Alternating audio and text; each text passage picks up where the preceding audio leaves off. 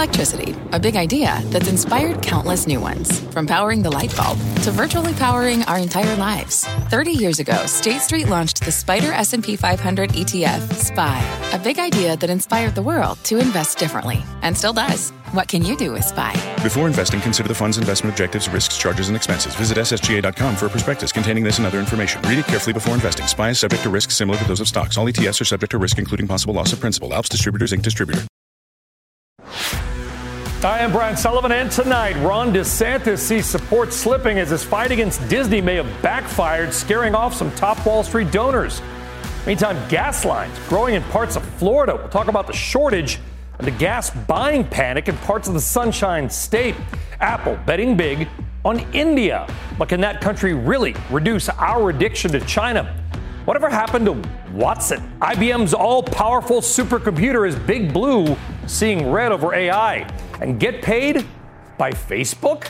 We'll tell you why Zuck & Co. may owe you some money. Plus, a late-breaking story from the Times, the congressman who cashed out right before the banking crisis hit. We'll tell you who it is and what he did. So get ready to friend us and belly up or buckle up, because last call is up right now.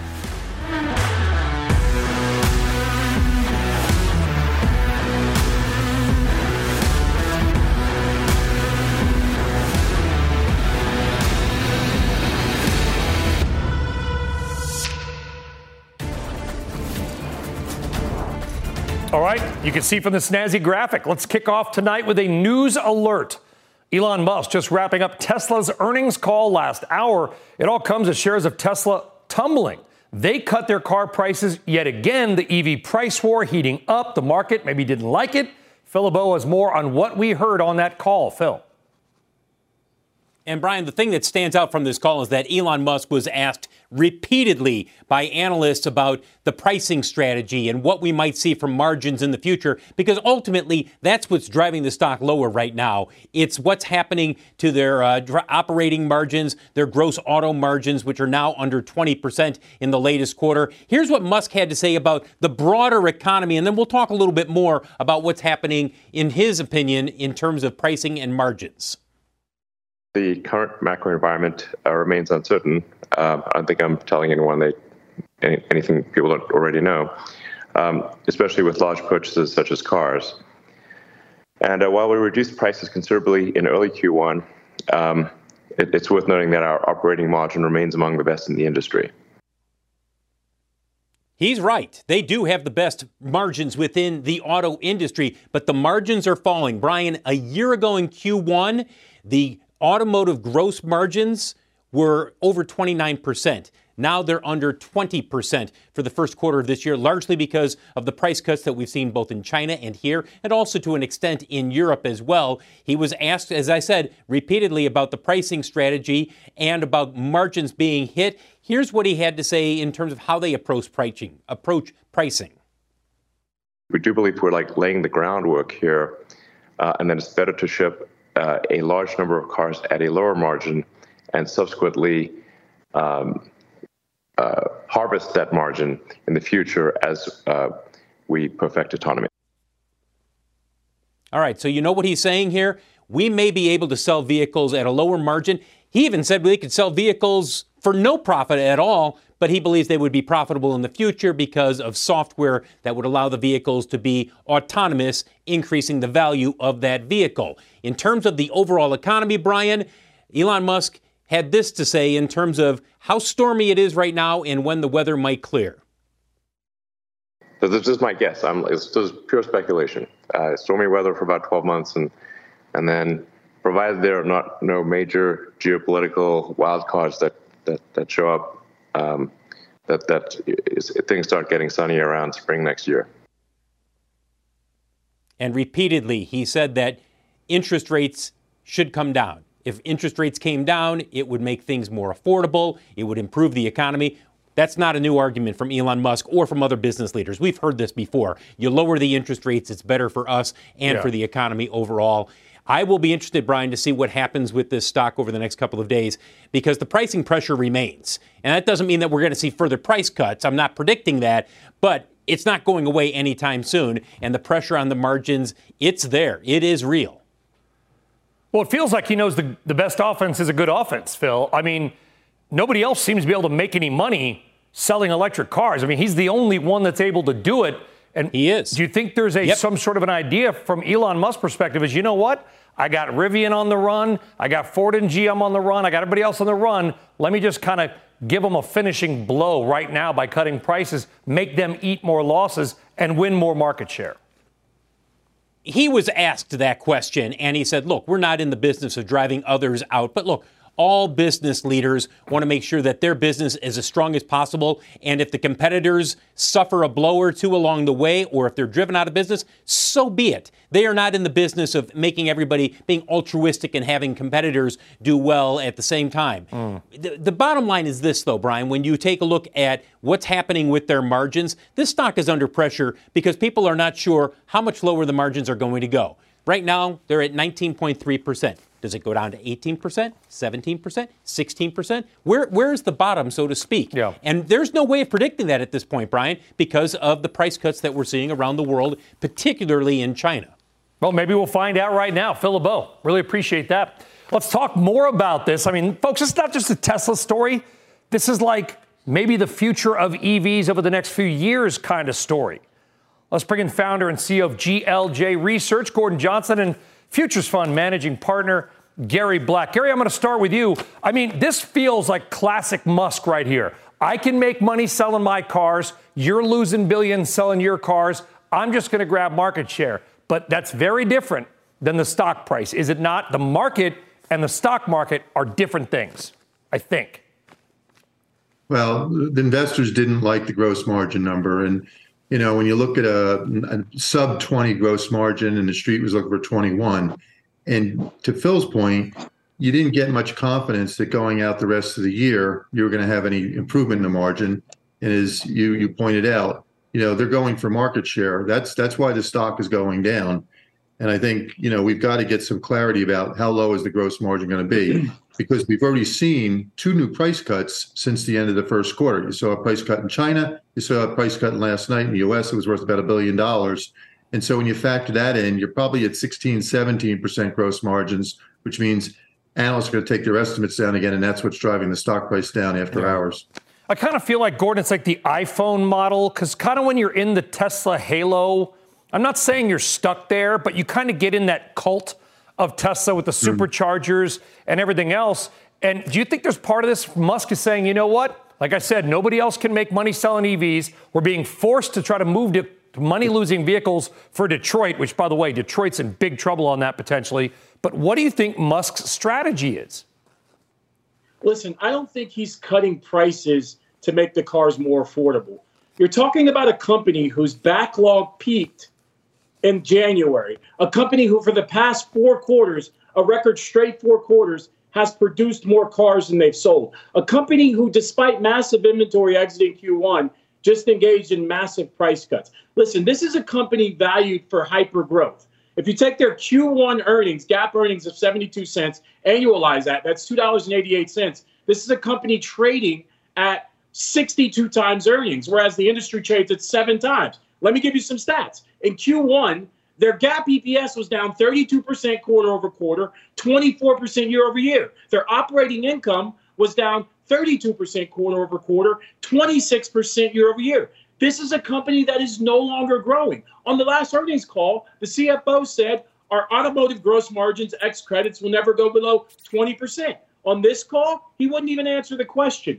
This is a company that's being destroyed, in our view, by the competition. They've reached peak demand. What do you mean, Gordon? They can't sell, and what do you mean destroyed by the competition? GMC, General Motors sold 2 electric Hummers last quarter. 2. There's a bunch of 400 and 500-mile F-150 Lightnings up for sale on Cars.com. I can only believe because people are returning them. What do you mean destroyed by the market? Who's winning? Yeah. So let me explain. So their market share in China has dropped from a peak of roughly 35% to roughly 10%. Their market share in Europe has went from a peak of 40% to roughly 10%. Their market share in the U.S. went from a peak of 80% to now roughly 50%. It's not GM that's hitting them in the U.S. It's the Bolt. It's Ford. It's the VW. And GM is now coming with a plethora of models that have equal or better real-world range, better interior, and superior service. And when we've seen what happens is when the competition comes in, is Tesla cedes significant market share. One other thing you got to keep in mind, the street was expecting $3.2 billion in free cash flow. They did $441 million. And when you take out the $521 million of regulatory credits, their free cash flow was negative $80 million. The first time we've seen this since Q1 of 20 in the depths of COVID and 2019 when Elon Musk said they had bankruptcy problems. But you know what? There may be even a capital raise coming on Twitter and LinkedIn, I posted the other day all the cars that are eligible for the full $7,500 tax credit, Gary. There's not many. Many of them are spectacularly expensive, but Tesla had two. I mean, it feels to me like the White House has given Elon Musk a gigantic gift by having two cars on that tax credit list. Look, it's huge. And where Gordon's wrong is Tesla is winning. Tesla had 36% volume growth in the first quarter. There's no other company, and the highest margins in the industry. There's no other company that could do that. Where Elon is competing is against himself in the sense that they have in the past done 50% volume growth. They thought about ramping up production, and the only reason they're cutting price is because the orders in the first quarter and the second quarter are not matching that 50% production growth. So, yeah, he could say they're losing, but 36% volume growth when the rest of the industry is flat or down is winning in my book. And Gary, what are you talking about? Their unit volumes are up 4% sequentially. What are you talking about? 36%.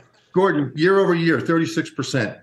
Okay, nobody else. Well, why are you looking year over year? You can't compare to last year. That's the way investors think. This is a company that's valued at 60 times earnings, where the industry trades at 7 times. They should be growing sequentially. Their sequential growth, despite their prices dropping over 15%, their sequential growth in units was 4%. So you're not seeing the elasticity of demand. I think you're cherry picking, Gary. What's the rest of the industry sequential? Down 15. If you want to talk sequential, do apples to apples. Down 15 for the rest of the industry sequential versus Tesla up 4. Okay, but people don't look at it that way. Tesla sells about 1 million cars a year. I'm sorry, Tesla sells about what? 1 million cars a year, whereas the rest of the industry sells multiple more cars than them. Yeah. Okay, guys, listen, it's a good debate. Gentlemen, it's a good debate. I want to ask you about something that just broke maybe 2 hours ago. It's Musk related, Gary. Okay, so Elon Musk on Twitter, which, by the way, he owns, said that he could take legal action against Microsoft after the company dropped Twitter from its ad platforms. Musk tweeting that Microsoft, quote, trained illegally, I guess he's talking about AI, using Twitter data or trained staff, whatever, and that it's, quote, lawsuit time. Gary, can I ask you about that? Because Musk now threatening to sue Microsoft. I only bring this up because there does seem to be a correlation. Whenever we have sort of bad Musk Twitter news, it does seem to affect Tesla stock. Are you concerned about that at all? No, and I'm not going to go there. I think this whole thing about him suing Microsoft because they're now going to go off the Twitter ad platform, I think it's kind of silly, but I don't think it's to try to obfuscate something going on with the earnings. The earnings were not great from a gross margin standpoint, but I think everybody knew that was coming. I don't think this lawsuit has anything to do with that, if that's what you're suggesting. Well, I guess, Gordon, and we got to go. What I'm suggesting is Elon Musk, obviously one of the greatest businessmen ever. It's that he's got Tesla, he's got SpaceX, he's got the Boring Company, he's got Twitter, he's got like 10 kids.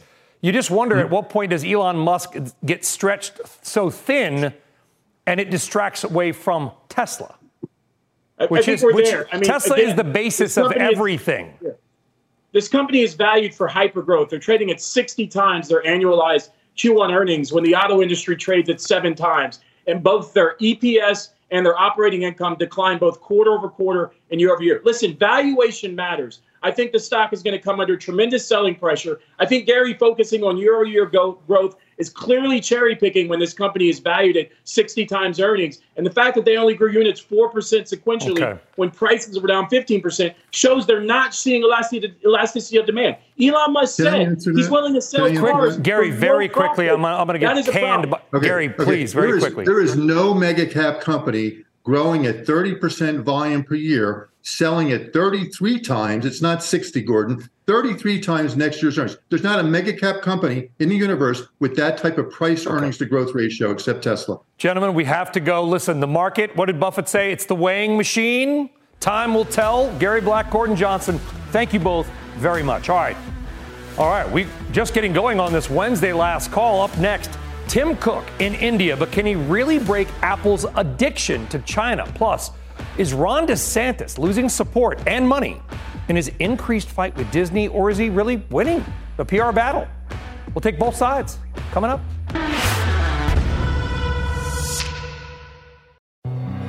Hi, I'm Ben. I suffer from a condition called writer's block. It strikes when I'm at work. That's why I choose Canva Magic Write. It works fast, generating text in seconds, thanks to AI. Common side effects include increased productivity, compliments from coworkers, feelings of satisfaction. Now I can say bye-bye to writer's block. Ask your boss if Canva Magic Write is right for you at canva.com, designed for work. Electricity, a big idea that's inspired countless new ones. From powering the light bulb to virtually powering our entire lives. 30 years ago, State Street launched the Spider S&P 500 ETF, SPY. A big idea that inspired the world to invest differently. And still does. What can you do with SPY? Before investing, consider the fund's investment objectives, risks, charges, and expenses. Visit ssga.com for a prospectus containing this and other information. Read it carefully before investing. SPY is subject to risks similar to those of stocks. All ETFs are subject to risk, including possible loss of principal. Alps Distributors, Inc. Distributor. All right, welcome back. It is time now for tomorrow's news tonight, and we have got a late-breaking story from the New York Times and our friend Kate Kelly. Democratic Congressman Jared Moskowitz of Florida reportedly cashing out on shares of Seacoast Banking Corp. just days before the banking collapse. Right after he dumped those shares, Seacoast Banking fell nearly 20%. Kate Kelly, the aforementioned reporter who broke the story for us for the New York Times and joins us now. Let me guess, Kate.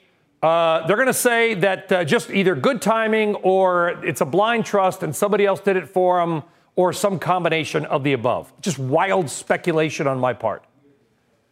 You're close to right, Brian. So the explanation here is this is a brokerage account of which Mr. Moskowitz's children are the beneficiary. They had gotten this stock from their late grandfather, Representative Moskowitz's father. And essentially, the advice of the broker going into this financial trouble was that it would be a good idea to sell this stock or some of it and diversify. So that's what they did on March 10th, which happened to be the day that Silicon Valley Bank failed. Now, that weekend... No, that's by the way, Kate Kelly, a separate note. Could I have the number of that financial advisor, please? Because he or she is the world's greatest market timer. Well, to be fair, Brian, we knew that Silicon Valley was swirling down the you-know-what at that time, right? I mean, it was on the 9th. It was a couple of days prior, late that week of kind of early March, that Peter Thiel and others in Silicon Valley were warning people that this bank was in trouble. It might be a good idea to take money out. So the problems were well telegraphed, and it technically did fail on the 10th. So to be fair to the congressman, there was a lot of context around it. But the key is with these congressional stock trades. And the reason that 68 of voters polled late last year on this issue want to see a complete ban on congressional stock trading is members of Congress and the Senate are routinely, maybe not always, maybe not in every situation, but routinely privy to non-public, closely held information about their constituent companies, about national security matters, homeland security matters, about the economy. I mean, pick your issue, right? The pandemic, that was an area where Richard Burr of North Carolina and others got into trouble for offloading equities at a time when the market was poised to drop bigly. So this is the thing that exercises people, even if, in all fairness, there were valid reasons to do this that had nothing to do with congressional business at the time. It causes this appearance problem. It is. And so to recap, and now I have no idea, maybe you know, I do not, how long Representative Moskowitz had the shares. Sounds like he had shares of Seacoast a long time because Grandpa gave them to him. So I'm assuming I think that's right. I think it was Grandpa a couple of years, Brian, and in fact, they owned a predecessor bank that was acquired by Seacoast. Okay, so this family's had this stock forever. Mm-hmm. They want to diversify for the children, which, by the way, all accounts ultimately are beneficiary to your children. If I die tomorrow, my kids and my wife would get them. So it's kind of a weird thing to say. But you got it. I mean, even if it was just, we smell something, to your point, the optics for the trust in Congress, even if it was just pure luck or brains, the optics are terrible. Yeah, the optics are tough. And so you have a couple of things going on here. You have continued efforts on the part of certain members of Congress and the Senate to ban congressional stock trading. Part of the reason I did this story is there was a new bill unveiled just yesterday by Jeff Merkley and Sherrod Brown, Democrats in the Senate, that would effectively ban congressional stock trading. And although their support in the Senate, which is about 20 people strong, is all Democrats and independents, there's a House version that is co-sponsored by one Democrat and one Republican. The other thing is First Republic Bank, which, as our viewers know, has been on the ropes since this crisis and continues to have an uncertain future, was a stock that a number of members and senators sold during this period of time. Again, a bipartisan group, but it was Representative Dan Goldman of New York. It was Representative Ro Khanna of California. In those cases, for context, these are trusts managed by third parties. And in Khanna's case, again, it's like Moskowitz. It's children and a spouse who are beneficiaries of these trusts, and Khanna has nothing to do with it. But still, you see the trend. And John Curtis of Utah is the third. You know, Kate, you used to work here at CNBC. I think I still work here at CNBC. You know, we can't own stocks. My wife can't own stock. We cannot own. I own one stock, Comcast, through our employee plan. If financial journalists cannot own stocks, I just don't understand why Congress can, if anything, shove them away for a few years until you quit. Wait a minute. Nobody quits Congress. They're in Congress for 80, 90 years and become super rich. Kate Kelly, thank you. Appreciate it. Thank you, Brian. All right. What a story. All right. India is apparently the apple of Tim Cook's eye. Cook met with Prime Minister Modi in New Delhi today, reaffirming the company's commitment to, quote, growing and investing across the nation. Apple opened its first retail store in India just yesterday in Mumbai and has plans for a second opening tomorrow. But the big commitment to the country shouldn't come as much of a surprise. India boasts the fifth biggest economy in the world. Its GDP is now more than $3 trillion. Keep in mind, it was barely over $1 trillion only 15 years ago. And India expected to overtake China to become the world's most populous nation later this year. There is a lot of optimism around India, but can it really steal some critical manufacturing and supply chain work from communist China, which does it really cheaply? Let's talk about it with global markets reporter Seema Modi and tech correspondent Steve Kovac. Seema, I'll start with you. A lot of promise around India. I get it. But do they have any, they're not going to be near China, but are they building out any kind of a, sort of front to end manufacturing to supply chain base? Do they even have that many great deep water ports? That's a great point. They're certainly trying, but all of these things take time. Here, listen, Brian, India wants more companies to move there, especially if it means that they're taking market share away from China. But it doesn't want to see these U.S. companies coming in and taking business away from their domestic giants. What Prime Minister Modi has said is that if you want to come here, you have to invest in manufacturing, create those jobs, show us that you're serious about being a partner. And setting up a manufacturing facility, as we said, not only does it take time, but especially when you grow across different states across the country, they all operate very differently, from handling land acquisition rights, labor laws, to accessing the power grid. Most states run that grid. And that's why so many companies like Walmart, for example, Disney, have used big acquisitions as a way to gain market share in India. Walmart did the $16 billion deal to buy Flipkart, and now Flipkart is in the top 2 in e-commerce. And then there's Disney with that $71 billion deal for Fox. They now have inherited Star India, and guess what? That is the undisputed leader in sports media. Yeah, Steve, there's a big difference. It's great they're opening up a store here and a store there, but a store is very different than saying, hey, Foxconn of China, we're going to take away 25% of your manufacturing capacity and move it to, say, Kolkata. Yeah, and that's right, Brian. And clearly Tim Cook sees something that he did not see in India 7 years ago when he made his first visit there as Apple CEO. We didn't see this kind of big hoopla, week-long tour, cheering, opening up stores and so forth. There was no store. The only way you could buy Apple products in the country was either from Apple.com or a list of just tons of these resellers who either sell refurbished devices or they get devices straight from Apple. But look, it's just too expensive up until now, basically, for many Indians to be able to afford Apple products. Can you guess what Apple's phone market share is in India, Brian? No. 4%. 4%? 4%. And that's because... That's not a lot of percent. That is not a lot of percent. So they see an opportunity here. You just mentioned the population increase. A lot of those people are young. A lot of those people want to buy these Apple devices. We saw one man at the opening of the Mumbai store yesterday bring an old Mac computer up to Tim Cook. He was so excited. Want to make a trade. Be there. Exactly. He wanted to make a trade it in. Listen, but he was so excited nice. to be there. Look at that. I think that's Elisa. That's nice. But Seema, very quickly, I mean, how many people can afford iPhones in India? It's got to be like a year's salary for a lot of people. Well, the economy is certainly growing. It's a great point. The middle class is growing, and that's why I think in order for Apple to be successful there, it very much will come down to price point, to Steve's point, and also convincing all the citizens who have Android operating phones. Listen, 95% of smartphones in India are Android phones, many of which are Chinese companies, Chinese smartphones. So it's going to take a lot of work to convince customers there that they should switch to Apple. And I know Tim Cook did meet with some Bollywood stars, so perhaps some of that star appeal will work to his favor. Seema, Steve, thank you very much. Good combo. All right, still ahead. Support slipping for Ron DeSantis as his debacle with Disney may be backfiring. Will Wall Street leave DeSantis, or is Disney just a distraction and he's doing just fine? We'll talk about it next. Electricity, a big idea that's inspired countless new ones. From powering the light bulb to virtually powering our entire lives. 30 years ago, State Street launched the Spider S&P 500 ETF, SPY. A big idea that inspired the world to invest differently. And still does. What can you do with SPY? Before investing, consider the fund's investment objectives, risks, charges, and expenses. Visit ssga.com for a prospectus containing this and other information. Read it carefully before investing. SPY is subject to risks similar to those of stocks. All ETFs are subject to risk, including possible loss of principal. Alps Distributors, Inc. Distributor.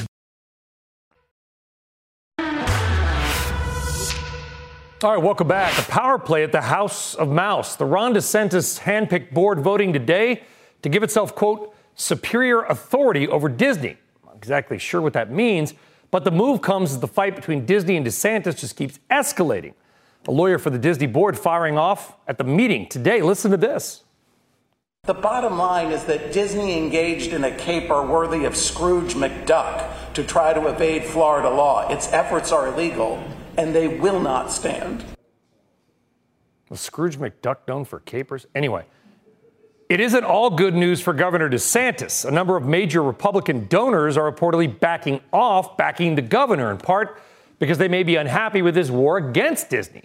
One of those major names, billionaire Interactive Brokers founder and big-time GOP donor Thomas Petterfy, telling the Financial Times recently, quote, because of his stance on abortion and book banning, myself and a bunch of friends are holding our powder dry, meaning money.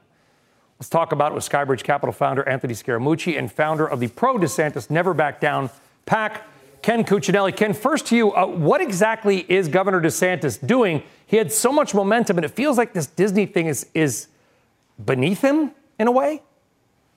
Well, look, Disney had a unique special arrangement in Florida. No company gets these kinds of perks. And Disney started weighing in on the governor's efforts to protect children and preserve to parents their rights over their own children. And at that point, the governor rightly questioned their unique status and the special perks they get and started undoing them. And he's following through on that. And frankly, Republicans in Florida and across the country appreciate seeing a fighter take it back to these woke corporations and retain control over our children for their parents. That's what began this whole fight. And he's fighting against the special benefits that Disney gets in Florida. It's perfectly reasonable to rein them back in. And that's what he's doing. And he's following through. This is the third round of this fight, as I would count it. Others might count it differently. And it's a great show of follow through from a fighter who has been winning his fights and retaining voters through that path, including, by the way, independents and Democrats, as we saw in his massive reelect last November. I get it. Anthony, I do. Listen, we're not talking about, a cigarette company here or, we're talking about Disney. And I just, the initial salvo, fine, but I just wonder if this might be a little step too far. I mean, Thomas Petterfy basically said it. Well, listen, this is way off the Republican playbook, with all due respect to everybody in the debate. Number one, they got Jack Kemp-like enterprise zone in the 1960s to recreate the middle of Florida, and it was resoundingly successful for Florida. Number two, it's the largest employer in the state. This is a Republican governor who's supposed to be pro-business going after the largest business in the state. Number three, let's play it the other way. Suppose this was a Democratic governor pushing wokeness on a corporation. The Republican right, the radical Republican right, would be going crazy over that. So this is absolutely the wrong thing for DeSantis to be doing. I don't like the woke culture, but let's beat the woke culture from the inside. You get shareholders in there and board members that change the culture, and you get consumers to back away from the company to send them the message. When you do this from the government, it is a very slippery slope. And libertarians or supposed conservatives like Ron DeSantis know better. And this is a disaster for the Republican Party. And it's sending us on a government-like control over business, which is a sign of proto-fascism, Brian. And I don't like it at all. It's bad leadership for the Republicans. And we need to go in a different direction and have a much better, more clarifying, more colorful message that's way more inclusive for all Americans. Does Ken, does Anthony have a point? The fight just seems like you're getting a little bit, governmenty with the private market. The rhetoric of the radical left instead of rational arguments, and Disney has the most hold on incredible. A second. He just said I'm the radical left? No, he didn't say that, right? You're not saying that I'm the radical left.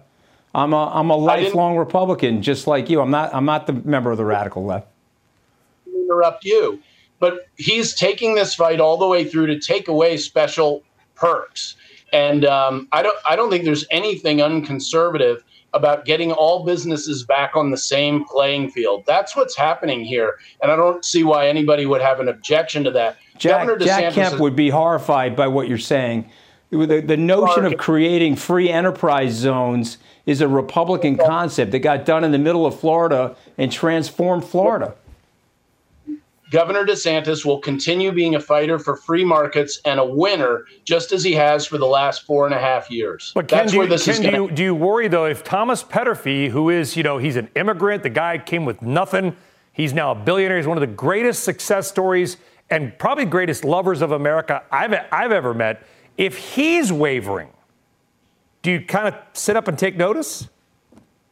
Well, I take notice of everything going on. We're trying to do everything we can to encourage the governor to get in this race and then to win it. So, yes, I take notice. But what I also take notice of, and ordinary voters, and it's the votes that ultimately matter, care about the fact that this governor isn't backing down to Disney or a billionaire who might have considered or may in the future consider donating to support him. That isn't how he makes decisions. That isn't how he makes decisions. You can look at some other people in this presidential race already who have financial, interests with Disney that perhaps are why they make their decisions. That the governor is on the right side of this fight.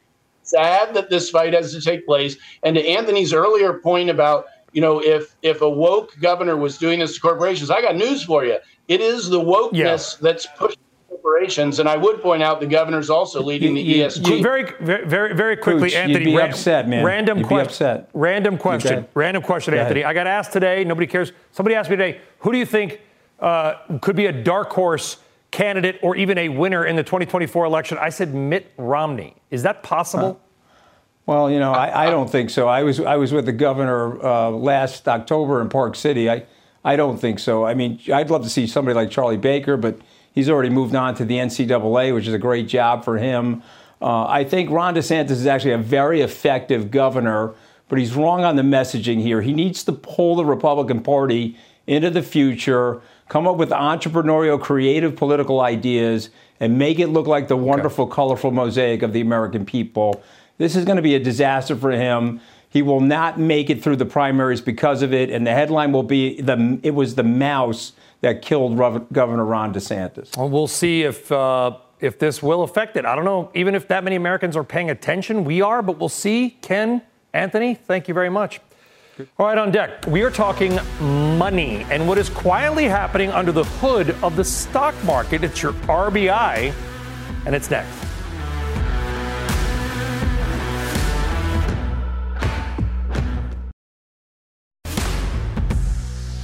All right, time for today's RBI, and today let's focus squarely on your money and the stock market, because while the big S&P 500 index has had a pretty good start to this year, over 2 years, you've basically made nothing. Deutsche Bank pointed this out. I didn't even think about it. Looking at the S&P 500 over 2 years, you'll notice that we are basically back to where we were just 24 months ago. In fact, 2 years ago, the S&P 500 closed at 4,163. Today, it closed 9 points below that. In other words, zero return over 2 years, at least from price appreciation with maybe a couple of coins thrown in and accounting for dividends. But inflation even makes that worse. Deutsche Bank notes that considering consumer prices have soared in the same time, this is, in their words, not ours, quote, a substantial negative real return for stocks over 2 years. And Deutsche Bank worries that we could be in a period like we were from 1968 to 1980, where inflation was out of control and the stock market did zilch over 11 years. Let's hope not. And also hope that inflation will start to really cool off soon and we can get some market mojo back. But let's leave this RBI on a positive note, a sunny side up. Do you know what the average yearly real return for the S&P 500 is going back 100 years? A little bit of a trick question because real return also factors in inflation as opposed to nominal. The answer, a gain of 7.2% per year for the S&P 500. So basically, your money should double even with inflation every 9 years, and even faster if you reinvested your dividends. There you go. The market usually will double every 7 or 8 years if you do that. And that, my friends, is why you see so many boomers buying big boats and second homes. The stock market, maybe not the last 2 years, but over the long haul, is still the best way to get rich long term. All right, let's stay on stocks and talk about this and maybe international opportunities. One of the world's most well-known investors, Mark Mobius, the founder of Mobius Capital Partners. Mark, great to have you back on. U.S. stock market hasn't done anything in 2 years. Where is a better place anywhere in the world to invest right now? Well, I was very happy to see that you've been talking about India previously, and India is really a very exciting place to invest in emerging markets right now. But the good news also is that China is coming back. You were seeing the Chinese market now recovering. You know, China has underperformed and done very badly in the last few years. Now it's coming back. So people are getting more interested in emerging markets because China weighs so heavily in the emerging markets index. They're about 30% of the index. So I would say people have to look at China, most definitely India, and then further afield, Mexico. Mexico has been really doing like gangbusters. Can we trust China? Very, very well. Mark, can we trust China? Can we give China our money and feel good about it? I think you have to be very, very conservative. You have to be very careful. We like to go through Hong Kong stocks that have access to China. But more importantly, Taiwan is the place to be to access China because Taiwan has incredible trade with China. Of course, the possibility of some kind of military action by the Chinese against Taiwan is always there, but it's not going to be imminent.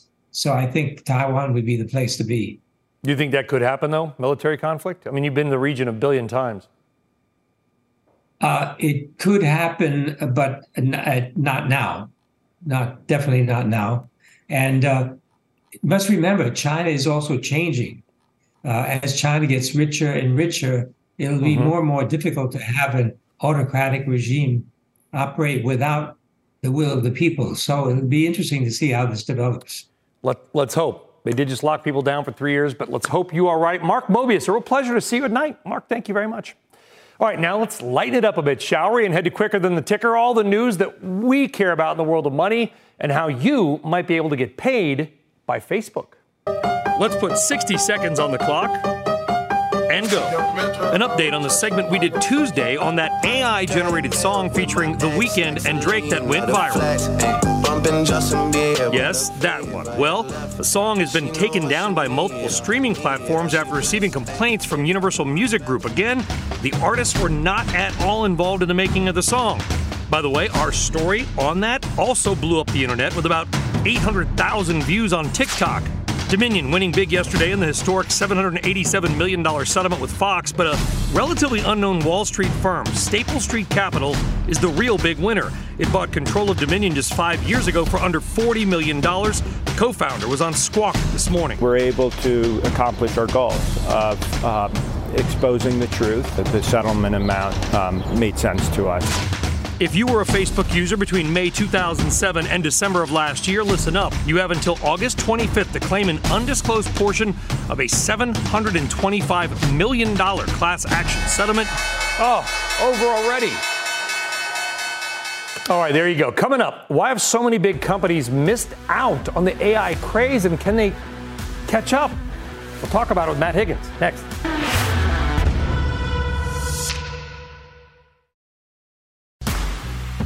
All right, welcome back. It is time now for a quick last call watch list and some good news in banking. Yes, good news in banking. Western Alliance Bancorp stock absolutely soared today. The Phoenix-based bank posted results investors loved and maybe helped bring a sigh of relief to the whole financial sector. Fears of depositors fleeing in the wake of SVB's collapse appear to be waning. Also, we're keeping a close eye on IBM. Earnings there, pretty solid. Shares of IBM actually up after hours. IBM seeing some relief as costs went down, which helped grow the company's margins. That's a good thing. All right, IBM once appeared to be the leader in early AI. You remember back in 2011, 12 years ago, when IBM's supercomputer Watson won Jeopardy. Well, now companies like NVIDIA and Microsoft are dominating the AI conversation, while IBM at least appears to be falling behind. IBM is down nearly 11% in the last 5 years. Microsoft stock up 200%. So what tech companies missing the mark on AI, which are capitalizing, and how do you fix it? Joining us now to add some color to an AI investment story is RSE Ventures co-founder and CEO Matt Higgins. He is an AI VC investor. You might know him from Shark Tank and about 100 other businesses. Is IBM just maybe being sneaky here, Matt, or you think they really did miss it? Well, if they're being sneaky, they're doing a really convincing job of it. I think IBM is like Kodak in 1975, right? They had the digital camera in the building, and they're like, no, thanks. We got the Polaroid. IBM did the same thing with Watson. Talent fled the building, and I think they're at a pretty big disadvantage. But is what it is. I mean, other companies, though, sneaky plays that I'm really following are actually Meta. Meta is doing a lot of incredible, breathtaking work around AI. It's not getting a lot of attention, but any company that has huge data sets is positioned to win the AI race. What is Facebook? I still can't call them Meta. What is Facebook doing right?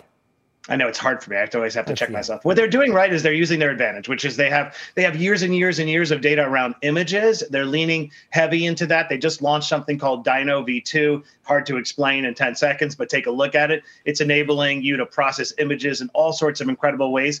It's also using AI to help advertisers, right? There was a period in which Facebook was being left behind in direct to consumer. That has completely changed. Their tool called Advantage Plus enables you to go on and say, do my ad campaign for me. Now they're working on another tool that says, do my creative for me and make it work. So pay attention to what Meta's doing. It's a sneaky play. Yeah, you saw Google CEO Sundar Pichai on 60 Minutes. I mean, basically sounding out a bit of a warning. I mean, where does this go in 5 years? Blade Runner type stuff? I would be suspicious of any CEO who has a large data set saying we got to be really careful. They're just upset because they also missed out, like Kodak. You know, they had Tresser in the building in 2017. They had an advantage. They also let their talent leave the building, and now they're breathlessly trying to catch up. So kind of like Elon Musk also signing a letter 1 week saying we need to hit pause next week. Like, just kidding.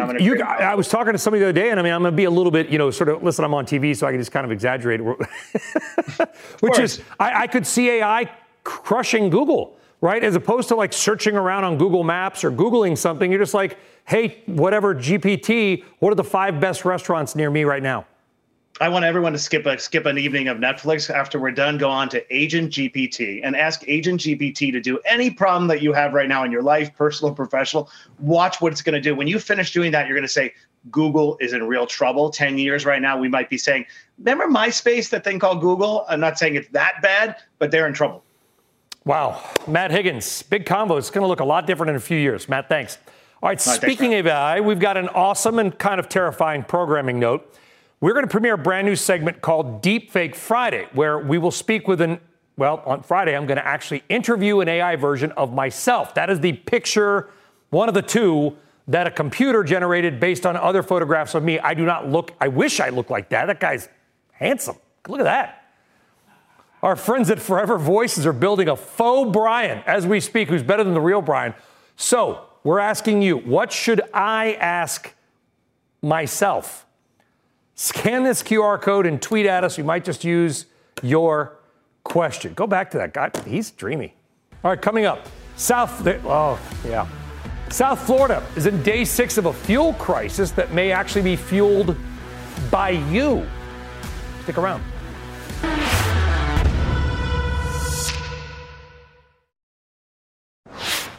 All right, welcome back. Some frustrated residents in South Florida can't seem to find gas. Some areas of the state are now on day 6 facing fuel supply issues.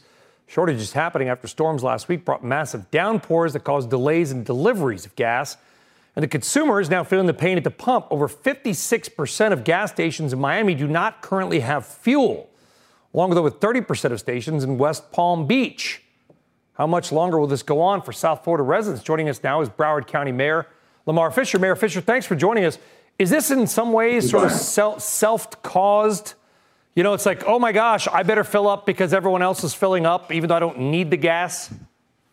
I think it's human nature. When a crisis happens like this, they just feel that they have to go into gas stations and fill up, which in the case of a hurricane, it might be an opportunity because you might be traveling out of the state. But in a scenario here, if you're not going anywhere, gas is going to get there. So please don't be rushing too much to the polls right now, too much to the gas stations, because gas is coming as quick as we can get it there. What are you? Listen, you guys had record rain. In your defense, I think it was almost 2 feet of rain in a day. That it's going to happen. Something's going to happen. What you're speaking now to your people? What can you tell them? When is relief coming? I can tell you that as of today, 9 of our 12 terminals at Port Everglades are now open and operating. That means that the gasoline is getting to the racks so the tankers can fill up. And I'm also reporting today that we don't have any more backlog of the tankers. They are all out in the streets delivering gasoline to the stations. Those particular terminals, Brian, are owned and operated privately with the oil companies. So the Port Everglades doesn't control those. But we went about 36 hours of non-deliveries. And so we're just now catching up, or those companies not catching up once they get fuel back into the tankers and get them delivered. Yeah, I know some electric car folks are crowing, although I think we showed a Tesla underwater, which that, as we know, probably renders said car obsolete. Lamar Fisher, Mayor, appreciate it. Thank you very much. All right, let's go back in time. 41 years ago today, NASA picked Sally Ride to break the very highest glass ceiling, becoming the first American woman to travel into space. It almost did not happen. Sally Ride had earlier tried to become a professional tennis player, but in 1977, she answered a newspaper ad, when they had those, from NASA, calling for young tech-savvy scientists who could work as mission specialists. A year later, NASA hired her out of the 3,000 applicants. On June 18th, 1983, Ride made history when she blasted off on the Space Shuttle Challenger. And in November 2013, more than a year after Sally Ride passed away, President Obama posthumously awarded her the Presidential Medal of Freedom. That is the highest civilian award in the United States. So congratulations posthumously to her family. Certainly I would say a ground setter, but if you're an astronaut, you're like an all-time space traveling, just global space setter. Pretty amazing. Space Shuttle. Remember that too? All right, folks, thanks for watching Last Call. We're going to see you tomorrow night as well. Take care. See you tomorrow. Shark Tank is next.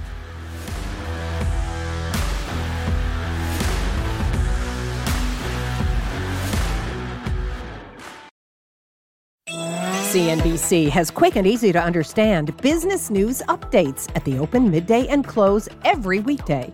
Markets, money, and more from Wall Street to Main Street. I'm CNBC's Jessica Ettinger. Follow and listen to CNBC Business News Updates wherever you get your podcasts.